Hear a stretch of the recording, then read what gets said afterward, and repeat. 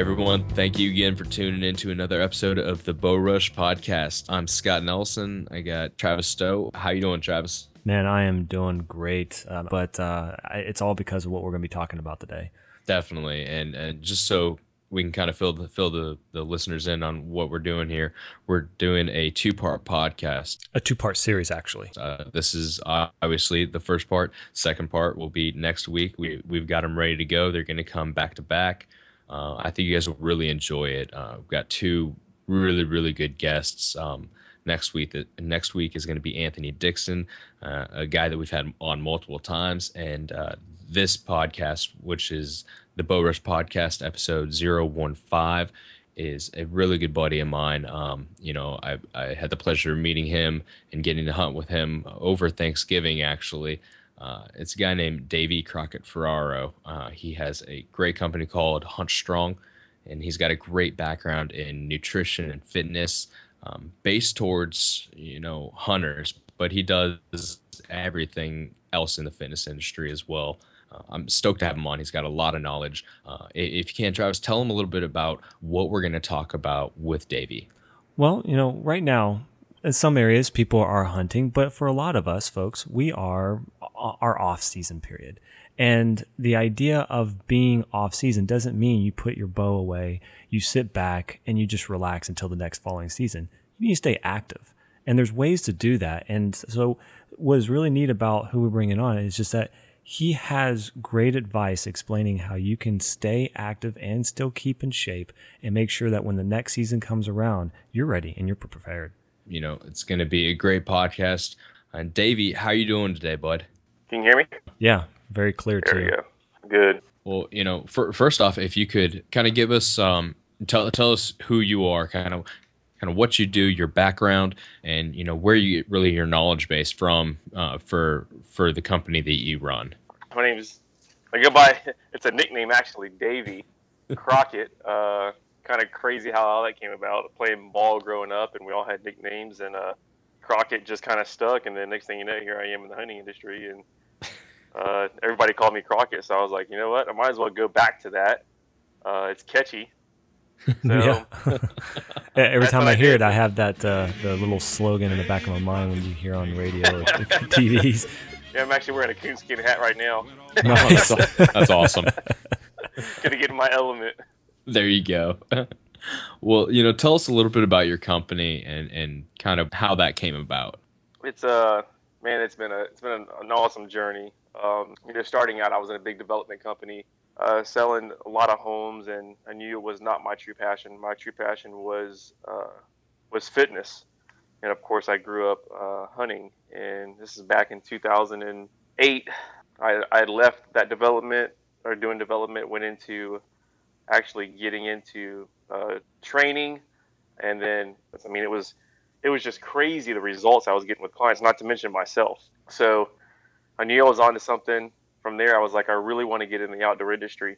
So I really just started from ground zero. I started a blog and just started writing.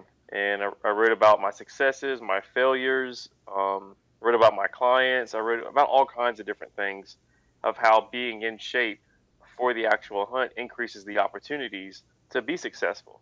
We're not always successful, but it helps out tremendously. So as far as body control or spot and stalk, anything. So it was really, that's kind of how I got into it and started training for that. And then I got a phone call from, I knew eventually I was going to get a lot of traffic coming through. I got a phone call from a TV show, Back Was Life. And I helped Michael, which was one of the lead hosts, and Kevin. And it was crazy how Kevin called me one day, talked to him, set up an appointment to go see him and get him all squared away. And in the meantime, Michael had called me. And they didn't even know it until like 2 days later that they both had contacted me, and it was really random. So I knew it was all God right there. But Kevin, I spent a month with, and he lost over 20 pounds. Michael, probably over a 3-month period, I lost 45 pounds. Was no longer diabetic, no longer high cholesterol, high blood pressure. So that just kept escalating and kept going and getting better. And then they asked me to come on and be a part of their TV show. So here I am 5 or 6 years into it. And we're going on our 10th year of filming. I want to say I think 5 years. of filming and where Hunt Strong is now. I mean, I realized that I was focusing in on the hunters, really getting in them shape, but really my true passion is just helping everyone. So trying to appeal to, kids, athletes, people just, moms that are just trying to lose, 30, 40 pounds, or anybody trying to accomplish any type of goal. I've got military, worked with Olympic divers, Miss Florida 2010, professional athletes, from NFL athletes to pitchers in the major league. So And it's all basically, you're based on. saying for pretty much a decade now, you've evolved from a niche to hitting almost any demographic that's wanting to either lose weight or get in shape. That's pretty. An interesting spread.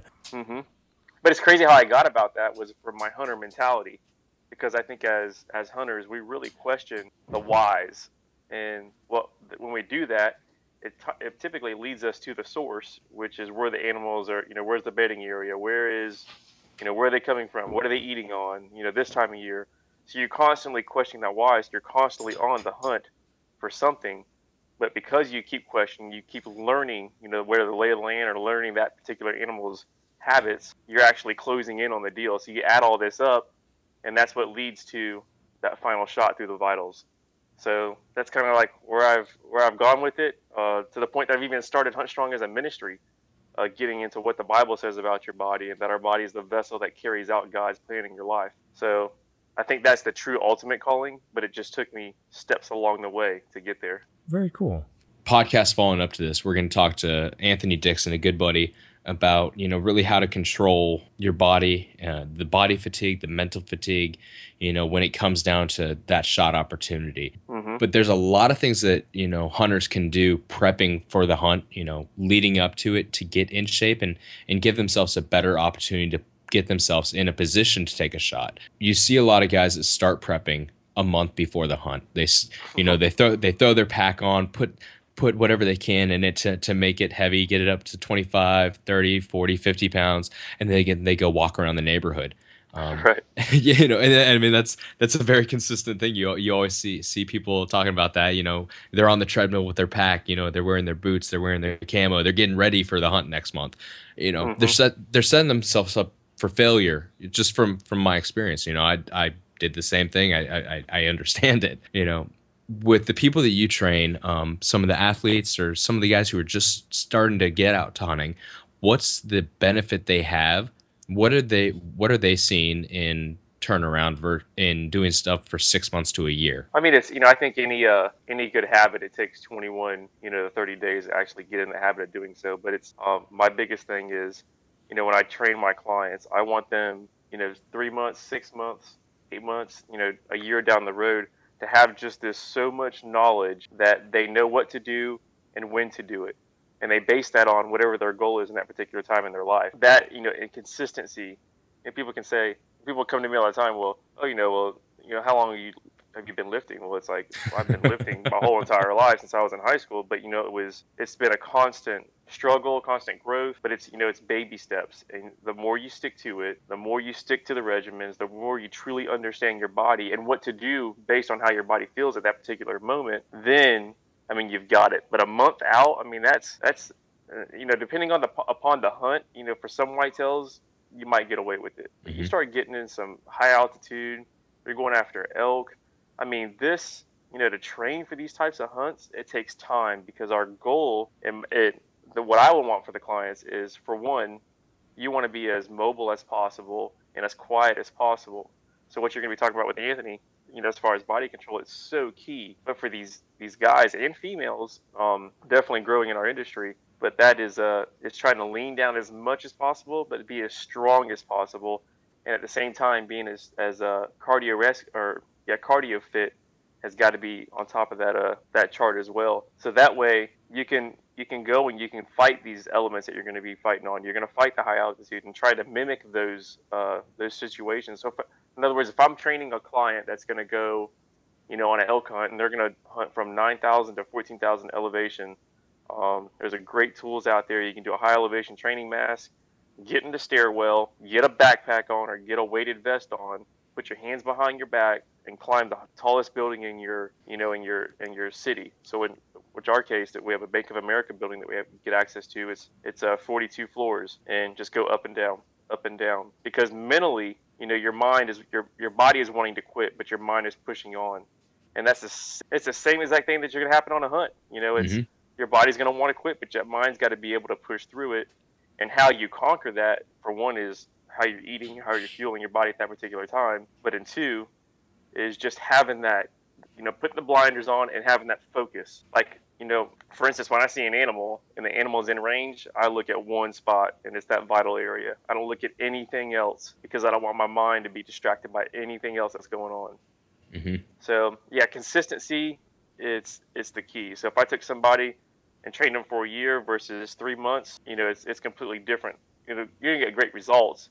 That's if you're doing the right formula, but they're going to be extremely different. You have to. I want to ask you a quick question about that bank option. Just it kind of, I was picturing what you're saying going up and down the bank, Hmm. the Tower 40 stories. So you're wearing a backpack, wearing a mask. How in the world do you get up and down those stairs wearing a mask and a backpack, which looks like you're loaded with something, and not get people questioning you? Oh gosh, I do. Okay.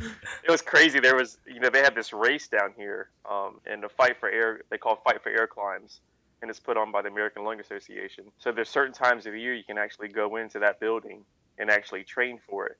Okay. And I had access. There's a gym downstairs. I had access to that gym at one time, so I would go on one stairwell, which was not video monitored. But yeah, it's crazy. I mean, you have somebody like in the office, and they're coming down the stairs, and like, dude, there's a guy down there with a gas mask on. So these would be something you'd have to prep beforehand and talk to them and say, hey, this is what I want to do, not just show up. Right. Yeah. Okay. Absolutely. But even if you went, somewhere, and if you had access to a stadium or something of that sort that mimics climbing a mountain or climbing hills, and actually going up and coming down, because we know we're not just going to climb up, got to climb down Hmm. as well. So I mean, it's just, and then the biggest thing is not using any of those handrails or anything, because you don't have any of that when you're out there hunting. Here's an interesting question and Scott and I'm pretty sure you've heard this many times because Scott and we're into fitness. And when we talk about fitness, again, I think you probably hear this more than we do. But when we talk about going to the gym and spending our time and getting out there, one of the common things I get, and people are there maybe not so fit or they want to become fit, is they're like, well, I don't have time going to the gym or even exercising. How do you get past that? Like, what would be the first step for somebody? They know they need to, but they're automatically already throwing that brick wall saying, I just don't have the time. Yeah, that's one thing we always want. We want that, but we don't want to put in the effort to actually to get in shape to go do it.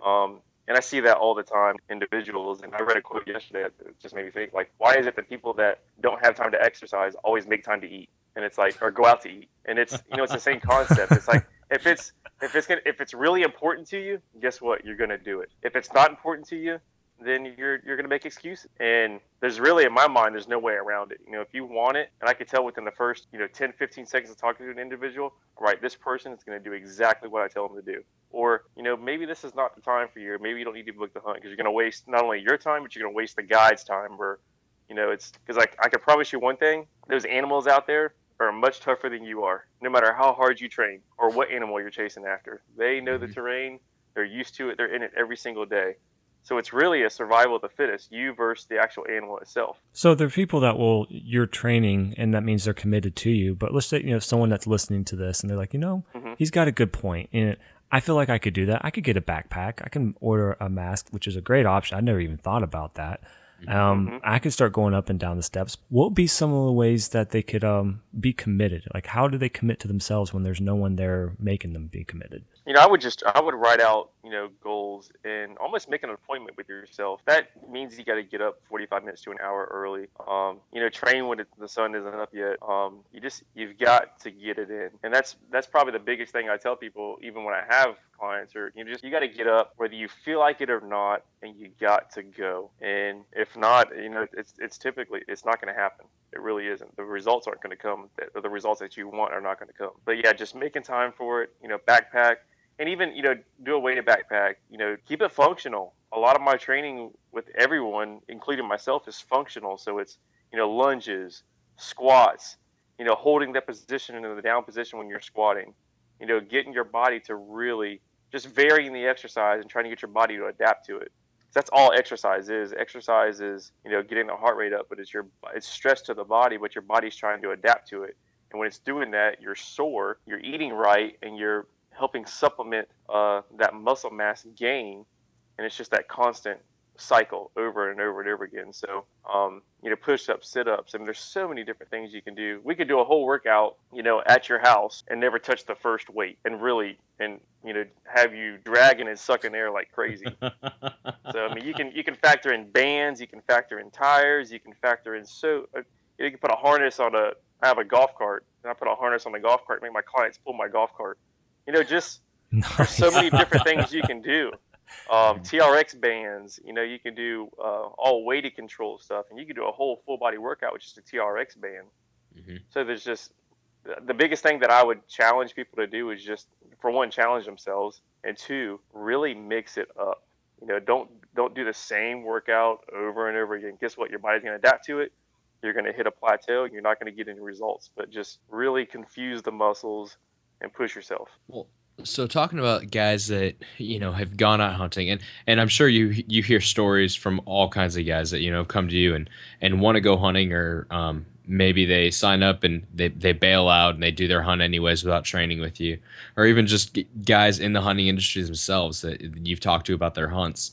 I mean, what are the top two points of failure that you really see in people, and what can they do in the off season to focus on fixing those two top points of failure? I think the biggest thing is it's being able to shoot or perform under pressure and exhaustion. And I think a lot of people don't really prepare for that. So one thing how you can overcome that is factor in your shooting during your workout. So especially if you're at home, do it lunges, do squats, grab your bow if you're bow hunting. And shoot, and do it from different angles. Shoot it from sitting down. Shoot from your knees. Shoot on one foot. Shoot on top of a uneven or a balanced ball of that sort. Really mix it up. That's probably the biggest thing. They can sometimes if if they don't really have like a true understanding of the nutrition or the training side of it, but they can get to the animal. The shot is the most. I mean, that right there is a nail in the coffin. And if they can't make that happen because they're too out of breath, they can't draw back their bow because they're too tired, or they can't focus on what they need to focus on.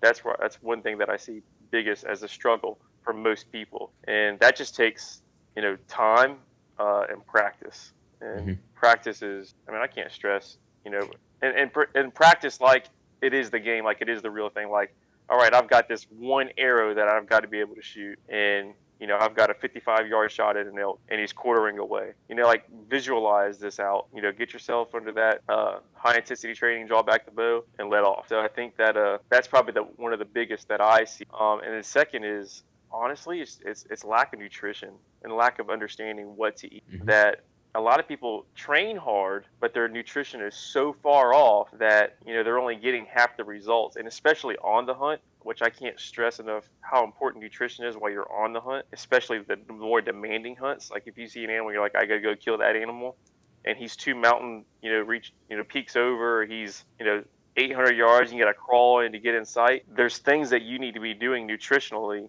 that are going to help aid the muscles to get you there much faster. And I think that is that element of that's usually missing in their type of preparation for the actual hunt itself. There's a lot of controversial thoughts about water usage, and everybody's an advocate. At least I know if people are in fitness, they're like water, water, water. You got to do 1.5 gallons or 2 gallons a day. I mean, you need to suck that water in because it's going to help your muscles and keep from muscle fatigue. But obviously there's going to be this whole element of, especially off season, when you drink a lot of water, you're going to be peeing a lot. That's going to create a distraction, and who knows, a whole lot of other things. But during off season, and what's really in your personal opinion, like a water acceptable amount while working out, before, during, and after, that makes it more efficient? Well, the water, for one, water is anabolic. So, I mean, it helps with muscle growth, also helps for the muscle to actually perform and do its duty within your body. And water is what carries the nutrients to your body to be able to utilize for energy output, especially your proteins. You have water-soluble vitamins, which if you don't have water, those vitamins are not even being distributed throughout the body, period.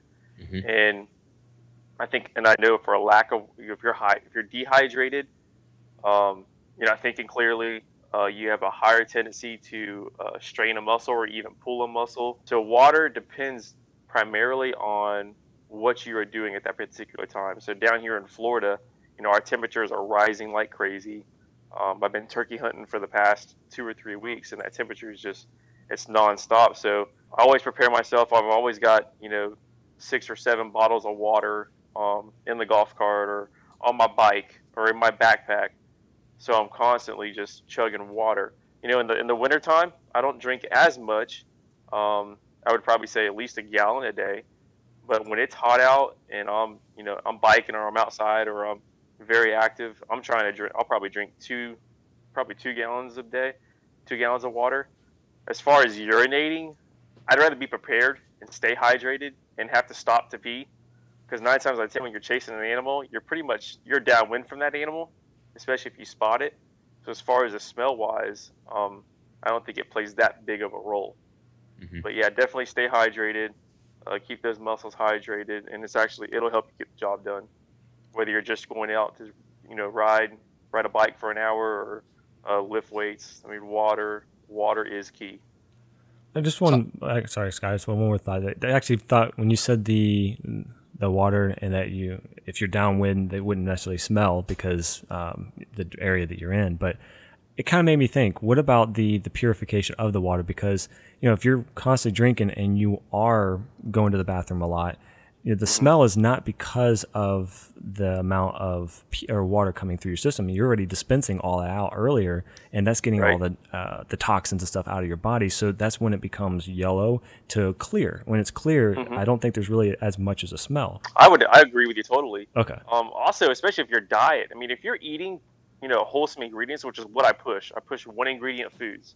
So, like a chicken breast is chicken breast, a sweet potato is sweet potato. Guess what? That's natural to what they would recognize as, if they're eating nuts, one ingredient foods, and you're doing the same thing, you're hydrating. I mean, there may not be that much of a different smell than your actual urine. So they may not even pick up on it. hmm But I mean, I'll be the first one to admit I've actually I've actually been in a tree stand. You had to go, and you're like, oh, I got to go. And you go, and you look up, and there's deer coming. You're like, crap. Like, so I don't know if it was what I ate or it just didn't bother them. Oh, That's funny. well, so with Hunt Strong, Hmm. you do everything from just helping the stay at home mom try and get in shape to helping a newbie learn, kind of how to hunt, how to prep for it, and walking Hmm. them through all the way through the actual hunt itself. One thing where I think I've seen and heard about a lot of people struggling is, once you're actually in the hunt, especially these, 3, 5, 9, 11 day hunts that go on, um, Hmm. the food intake while you're actually hunting, how does that affect the hunter, and what do you suggest? How do you prep your clients to be successful, by eating correctly on these hunts?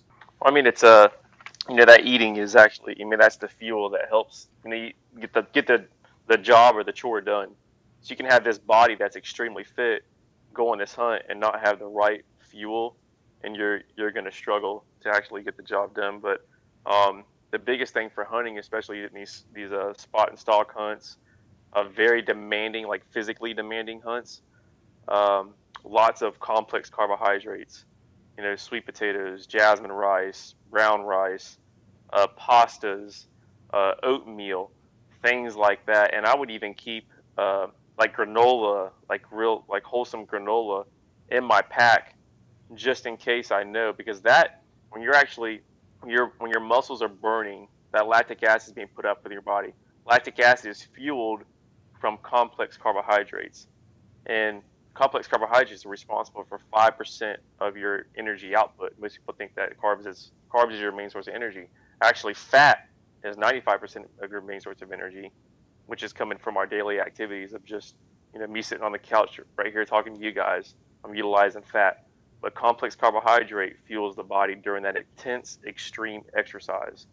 So having stuff like that on hand, and there's even supplements out there that are carb based that are extremely beneficial because you can mix it up in a drink, take it and it's fueled right to the muscles and go. And a lot of it is training and getting your body more efficient to do that before you actually go out there and actually go on the hunt. So, and that's the cool thing about, because the hunt and Hunt Strong stands for helping understand nutrition and training. But I also like to have people feel like what it feels like to hit that wall. Like, because every athlete has done that. They hit that wall and they're like, my mind is telling me to go. My body is completely quitting on me. And 9 times out of 10, it's because it is a lack of nutrition. And that's my biggest failure as an athlete to ever experience. I never ever want to hit that wall, and it's it can be overcome by what you're eating while on the hunt. Also taking protein. I like to make my own venison jerky or my own jerky, or just taking, I don't really like store-bought jerky. It's got a lot of preservatives in it, way too much salt, which is actually going to dehydrate you much faster. But if you can take stuff like that, you can take it for room temperature. Nuts, raw almonds, raw walnuts, raw pumpkin seeds, things that are light, but you can actually throw in there, have a little bit of a munch and go. So yeah, definitely complex carbs, good fats, and protein to help, with the muscles because you're breaking down muscles when you're on those hunts, especially those very demanding hunts, and you need to refuel those muscles. Amino acids is actually what's helping rebuild those muscles. Well, so it seems like, and it's an obvious statement to anyone who's played a sport, or been on hunts like this, your body's the first thing to go. You mentally have the capacity, but you just have to use your mind to overpower kind of what your muscles are saying to keep going. Absolutely. In the off season, in the off season, you're spending all this time focused on your muscles, your nutrition, making sure your body's going to perform right. What can you do to really test the mental side of that? Because I know there's nothing that is like that shot opportunity mentally, but what can you do to kind of push yourself to that limit to kind of get a grasp and an understanding of what you're going to go through in that shot opportunity? See, what I like to do is to, for instance, if I'm doing squats or deadlifts, I like to take a 135 pounds, and you sit there and you look at the weight. I'm a visualizer. I'm a visualizer when I hunt. Like a lot of the hunts that I go on, I actually visualize myself before I go to bed, actually sitting in the stand where the deer comes from, focusing on the vitals, drawing back my bow. Like I go through that whole routine in my head. Oh, and it's the same thing when absolutely. So when I step up to a bar to do, not the drinking bar, but when I step up to 135 to do a deadlift, my goal is to hit 75, 80 reps with that deadlift with proper form and technique. But guess what happens when your body starts getting tired, your mind's pushing, the first thing that's going to lack is your technique and your form. But I just constantly just picture myself or look in a mirror, and I just, I put the blinders on and I just go. And my body will hurt, but I keep pushing. And then you keep maintaining that form and technique. And that is how you can play with it. And you'll feel it, you see it, and then once you actually start doing it, you learn how to perform under pressure, under duress. That right there is when you know you got it. And it's like I had a major league pitcher. He pitched for the A's last year. He was a starter, and when I first started training him, he was getting results like right away, which I knew he would. And his first outing that he went and did, where we was like, all right, this is what we got to do. I set all of his meal plan up the night before, the day of, what to eat before the game, during the innings. And after the game, he would always call me after he pitched, and he was like, Davie, he's like, I felt phenomenal. He's like, I felt, the best I ever felt. My fastball in the first inning, my first fastball was at 96 miles an hour. My 110th pitch was 96 miles an hour. He's like, I got one problem. I'm like, what's that? And he was like, my mind was tired of thinking. I was like, dude, that's all on you. I'm like, I did my job, so it's, in his mind, it was, just going and breaking down the swing of the batters, their strengths, their weaknesses, where to pitch, where not to pitch, what ball to throw, inside, outside, so he was just constantly thinking, but his body was there to actually help him perform. So it was really cool it was a cool testimony for him. Oh, yeah. That's the same thing in hunting. We all can attest to that. This is something I don't think anybody's really ever dived into, and maybe you might have an answer for this. Think about when people are going hunting, best scenarios They first the hunt, they're all excited, they got enough energy, but now they're in the day 5, day 10. It's not just muscle fatigue; it's the irritation, the missed shots, and then there's also the sleep deprivation. Now Oh that yeah. is the worst thing when it comes in because now your brain is clouded and trying to get your brain to say I can still keep pushing. How do you prepare that on the off season? Because on an average day life, people have their 9 to 5 job, and then if they do go to the gym, but then most people might go to bed on average around 8, 9, maybe 10 o'clock if they're pushing Hmm. average. And then you have the people that myself and a few others and Scott, and they might be night owls that go till 1 or 2 in the morning. So they may be used to that. But averagely, most people are sleeping in, getting 6 to 8 hours a night. But when you're going hunting, even any type of like camping environments, that night type, you're talking your camaraderie, you're up late the next morning, you're up early, you're not getting the sleep. I mean, how do you prepare for that? Yeah, that's a tough one, and especially in those demanding hunts or any of those types of hunts. I mean, sleep is where your body is actually, it's recouping, it's regenerating, and the biggest thing, even something like, just like turkey hunting. Like I was on a 5 day span, and I found like day 4 and day 5, it was just I was up late, up early. It starts wearing on you, like you said. Your mind's not thinking as clear. There's only one way around it. You got to sleep. You might have to cut that camaraderie short because that sleep is actually going to help you in the next day's hunt. And I like to rise with the sun and go to bed with the sun. So if that means me being a party pooper and going to bed an hour, 2 hours later, guess what? I'm going to do it because it's going to determine the outcome for how I'm going to perform tomorrow. Mm. So yeah, any sleep deprivation, gosh, it's Setting it's tough. yourself up for failure. You are. I mean, you are. I've gator hunted twice, and I've shot 2 gators. And when I shot the gators, I was up for over like 25, 26 hours. I was not like thinking right. I mean, I was like, you just weren't. My mechanics were all off. It was horrible You actually. shot 2, but you thought you end up shooting 4, at least 4 times to get the 2. Yeah, exactly. I mean, I was, and then the next year we were gonna do one. I'm like, I'm done. I'm not doing it. I shot a gator. That was cool. Shot one with a bow. But yeah, I mean, that was just an example. But I am the type of person. If I don't have my sleep, you don't want to be around me. My wife knows that. But yeah, you've got to refuel the body, regenerate the body, and there's no supplement for sleep. Well, if you could sit down and you talk to a person who just comes into this and is wanting to get in shape, whether it be for hunting or just in general, they're trying to get some weight off. It's pool season. Hmm. What's the best advice? What's the first thing you would tell them to get ready for and to think about doing? Biggest thing is learn and try and grasp an understanding for food.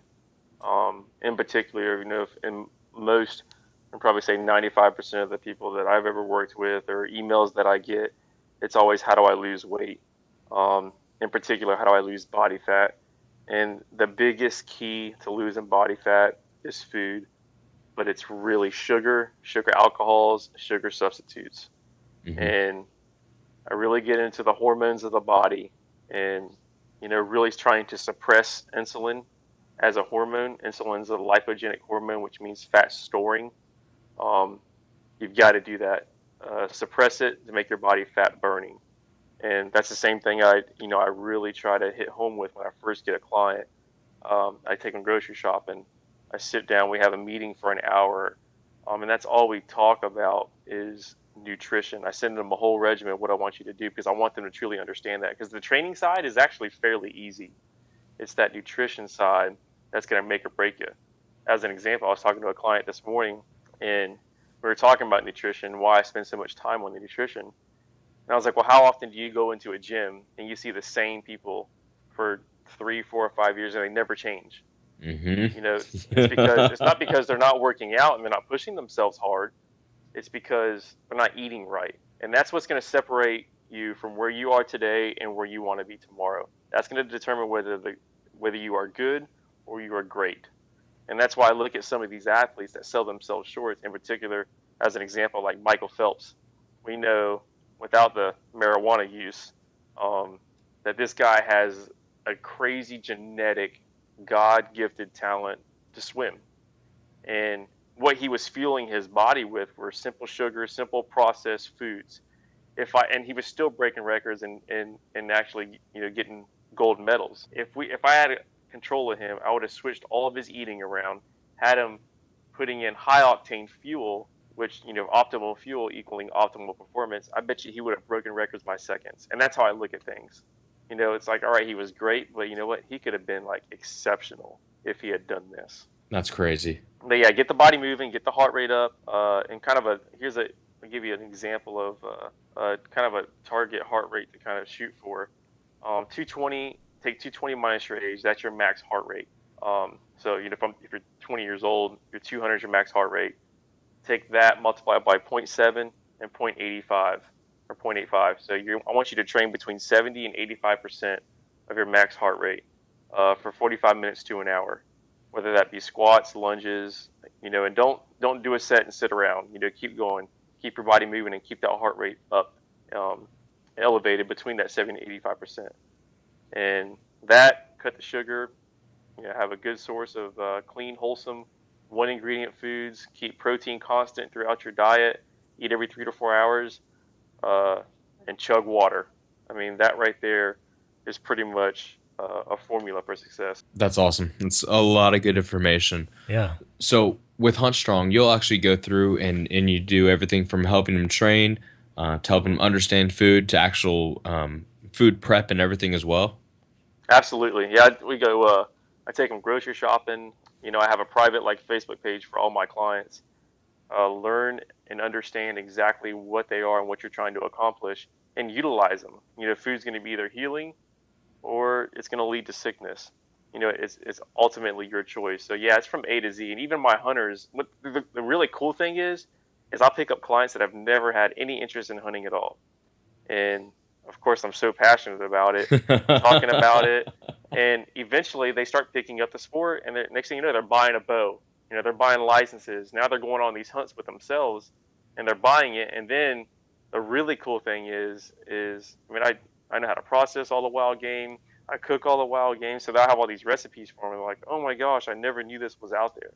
So it's really cool to watch somebody take it that never had any interest in hunting at all, introduce a training philosophy, a nutrition philosophy based on what they're trying to accomplish. That, in turn leads them out to the outdoors, taking their family out there, being successful, and then actually cooking it. So you have this whole lifestyle that you just accomplished. And, that right there is so rewarding to me, because people truly then understand why God put all these animals on the earth, why it's so important to be healthy for not just yourself, but also for your family. That actually makes a good point right there. You were talking about the meat, taking livestock instead of going to a grocery store. And most people obviously on the off season, unless they've stocked up or someone's never done a hunt, they're usually buying hamburger and they're buying pork and all the things, thinking that that's good food. But there's there's a big difference between hunting the meat versus buying the meat. Absolutely. I mean, think about it. If you're hunting an animal and say you shoot a deer, you saw what that animal looked like before you shot it. Its condition that it was in. It was healthy. What that animal was eating. That animal was eating 100% wholesome foods. It was eating, acorns. It was eating nuts. It was eating all types of greens and vegetables. And then the coolest thing that I love about it is, even my little girl at 7 years old, she helps me clean the deer. She knows where the backstrap comes from. She knows a lot of stuff from, processing and making it in the ground. But you're the only person to actually touch that meat. And there could be, 20, 30 hands that touch your meat. There's only one hand that touches my meat, but go ahead. Yeah. Wow. You can take that however you like. But there's something to say for that, to say that, I was in control of the whole process from A all the way to Z. So, and that, and to me, when you prepare it the right way, when you have a quick kill, and the taste is phenomenal, and your family's enjoying it, that's pretty cool. That is cool. Yeah, whenever I do, I usually, most of the things when I'm cooking with the venison, I usually just do the jerky. Only reason why is because before this was the first year I processed my first deer. Most of the time I always take it to a processor. And so I've never liked how they packaged it because the steaks always went bad beforehand because they didn't really package well. And I never thought about doing the airtight or vacuum sealed. Vacuum sealed, right. So basically I always turned everything to ground and I was like, great, no problem. I'll make jerky, love it. But I'm still at the point where I'm using store-bought seasoning, and I'm like, one of the things that I would love is I use a dehydrator. I'd love to know a good way to make a jerky taste good with using real ingredients instead of buying a prepackaged seasoning, knowing that there's just tons of unnatural stuff in it. Right. And I'm even though I love the food, and I'm even having my son, he's now 16 months old, he loves it.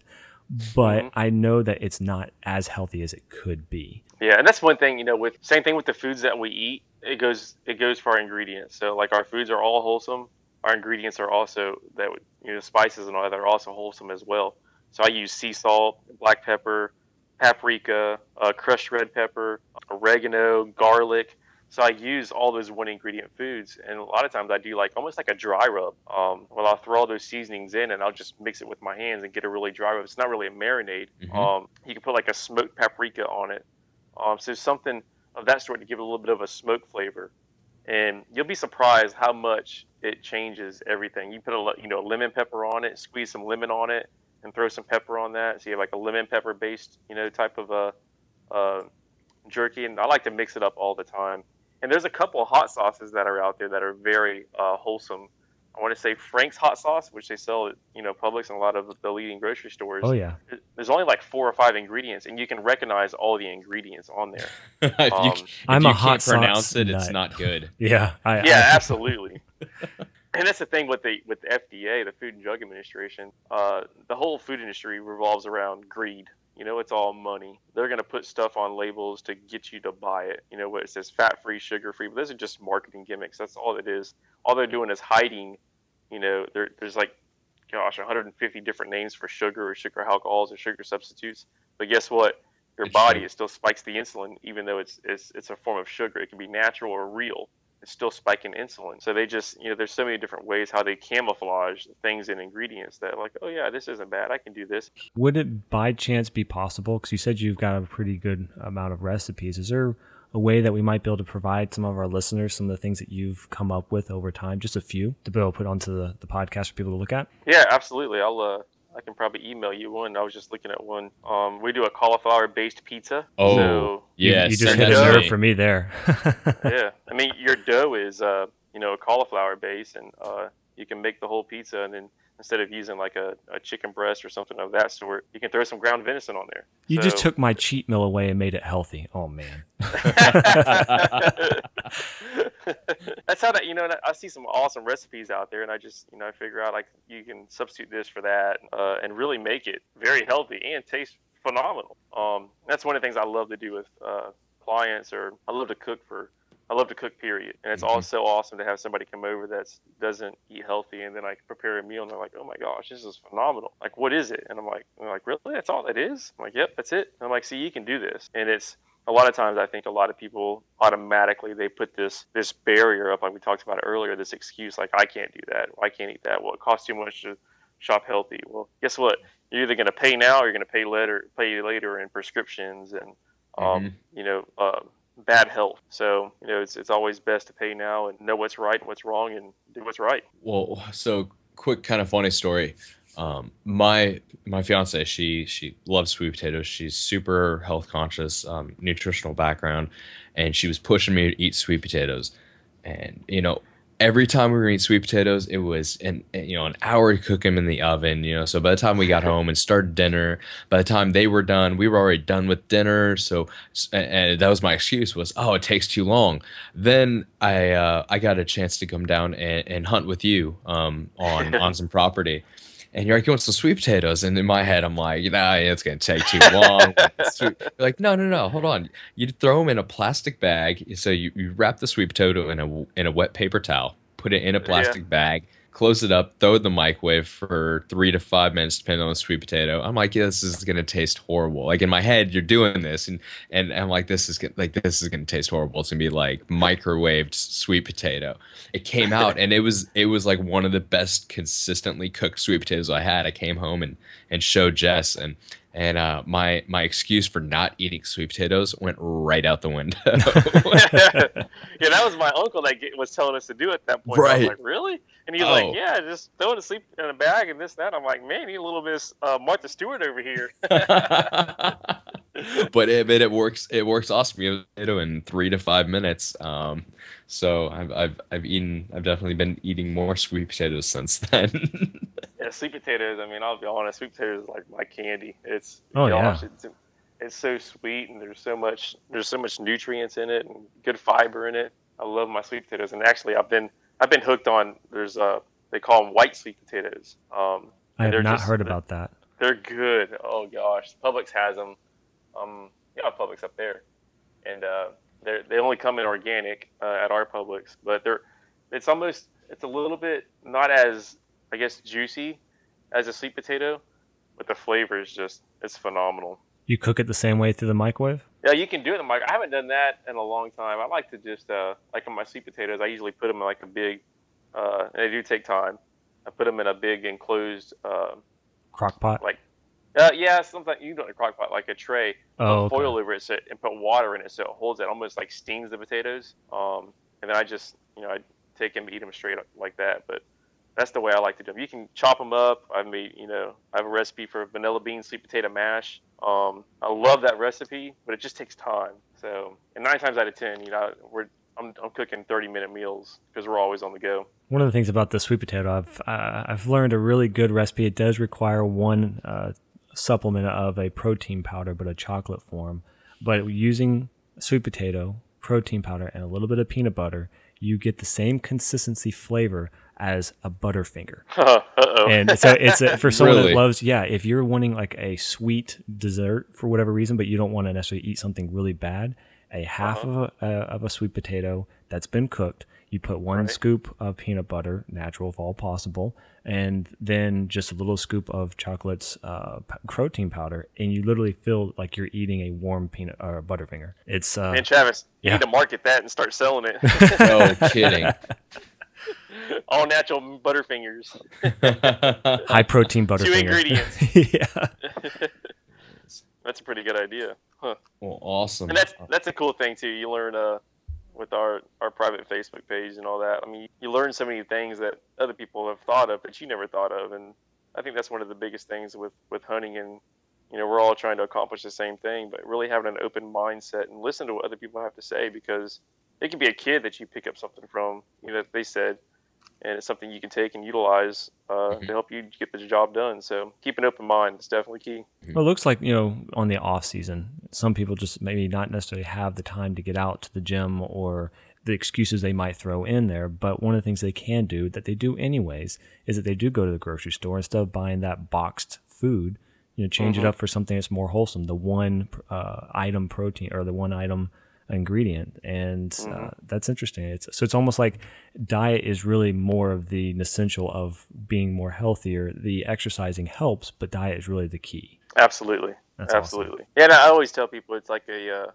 stool. A stool has 3 legs. You've got nutrition, you've got cardiovascular training, you've got weight resistance training. If you take one of those stools away, you can't balance as well. But when you have all 3 of them going, you're balanced. I mean, there's not too much that's going to knock you off. Absolutely. You got to train all parts of your body in your daily life to be able to maintain the goals you're trying to get to. Absolutely. And every day is a new day. You get up and make a goal and conquer it. Keep it simple. I always call it KISS factor. Reducing. Yeah, that's it. Reducing down to 1. Focus on one meal at a time. Focus on one set at a time. 1 rep at a time. And before you know it, you get this ingrained, outset in your mind that you really set yourself up for success. Well, you've had a ton of information. You've given a lot of people probably a lot of questions they want to get answered. What's one way that our listeners can reach out and get a hold of you? Probably the biggest way is through my website, ihuntstrong.com. I've got an email form on there, and also, I put a lot of stuff out there on Facebook, Is on it a private Instagram. Facebook or is it open? I have both. Okay. I have a public one, and then I've got a private one where I really get into the nuts and bolts of things, so to say. But it's enough to kind of steer you in the right direction. And if you just looked at, like for instance, like my Instagram pictures, you can see pretty much my lifestyle, and that's what I've used social media for, is like living my life out loud. Mhm. I have nothing to hide. I have my struggles just like everybody else does. There's times of weakness where it's tough, but I get up the next day, put my helmet on, grab the word of God, and keep going. And that's about the best advice I can say. What happened yesterday is gone. That's what happens today. That's awesome. Very cool. Hey, Scott, do you have any more questions? One thing was I want to hear you've been through a lot of hunts. I know you actually do the majority of your hunting in northern Florida. When you think about all the years you've been hunting, what's one great hunting story that kind of sticks out to you? What's something that has stuck with you, hunt after hunt, that you keep coming back to when someone asks you to tell a hunt story? Oh gosh, man, that's hard to pinpoint because every hunt is. I've had some really, really, really cool hunts. I can tell you this. I was hunting down here in Florida, and it was probably in September. I had a run-in with these two whitetails in bow season, and one was an 8 point, and the other was he was a 10 point, and they were together. They were bachelor groups, and it was one of those hunts where it was like right at dark. I drew my bow back, and I could not see my pins, and I was, and I sat there. It was one of those where you could look away, you could see your pins, and you'd focus on your pins, and you couldn't see. You can see the deer fine. The deer was probably 20 yards out, and I just, I did the right thing, let my bow down, and like literally, like I just kept hunting that same area, same area. Well, then it was the last day of the season. I'd found this little, I called it the honey hole, and it was in this cypress swamp. Because a lot of times in Florida, you've got these pastures, you've got palmettos, oak trees, and you get in these cypress swamps. And sometimes those cypress swamps will open up in the middle. Well, it just so happened to be dry that year, so I was able to bust through them, get a stand set on the very south side. That way the north wind was hitting me in the face. And about an hour before dark, I rattled in this 8 point. Ended up being one of the 8 points that I saw that day. Shot him. He went probably 40, 50 yards, dropped. And it was probably that was about 45 minutes, about 15 minutes later, so 45 minutes before it got dark. I was all excited because I recognized that deer. I knew it was him. I went to go lower my bow, and I heard something walking through the woods. I raised my bow up, and the 10 point steps out at 30 yards, and I arrowed him. So I have two big bucks that I saw in September that I was trying to kill all season long happen on the last hour of the season.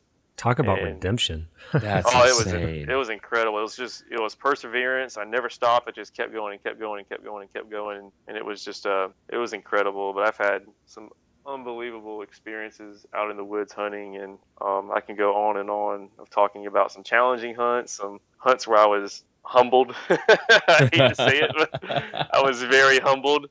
But you know what? It's a process. You got to look at failure as a form of growth and learn from it and take it on you, put it in that memory bank, and use it next time. Definitely. That's a great way to end it. We really appreciate you coming on, taking some time.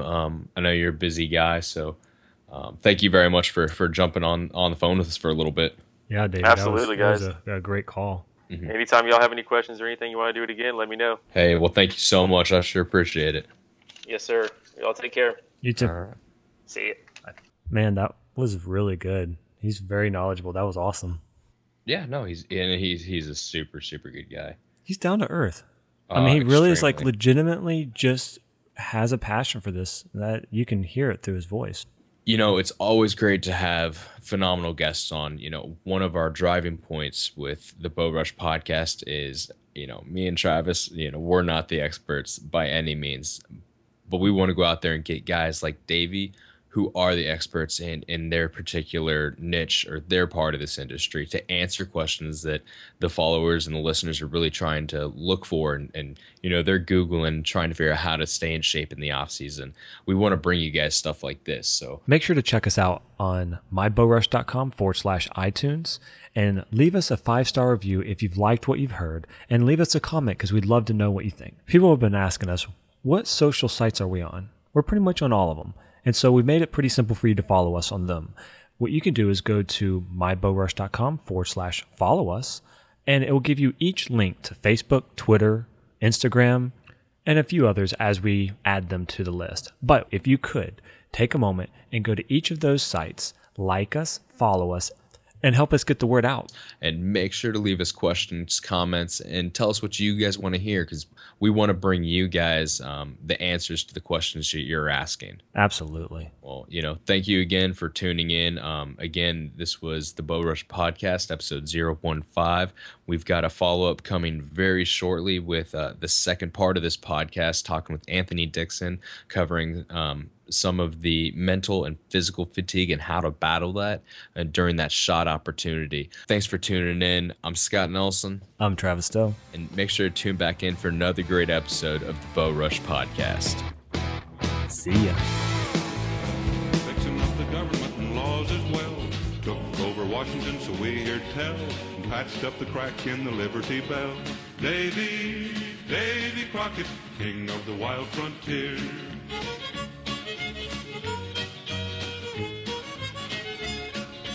When he come home, his politicking done. The Western March had just begun. So he packed his gear and his trusty gun and lit out grinning to follow the sun. Davie Crockett, king of the wild frontier. His land is biggest and his land is best. From grassy plains to the mountain crest, he's ahead of us all, meeting the test, following his legend into the west. Davie Crockett, king of the wild frontier. Davie Crockett, king of the wild frontier.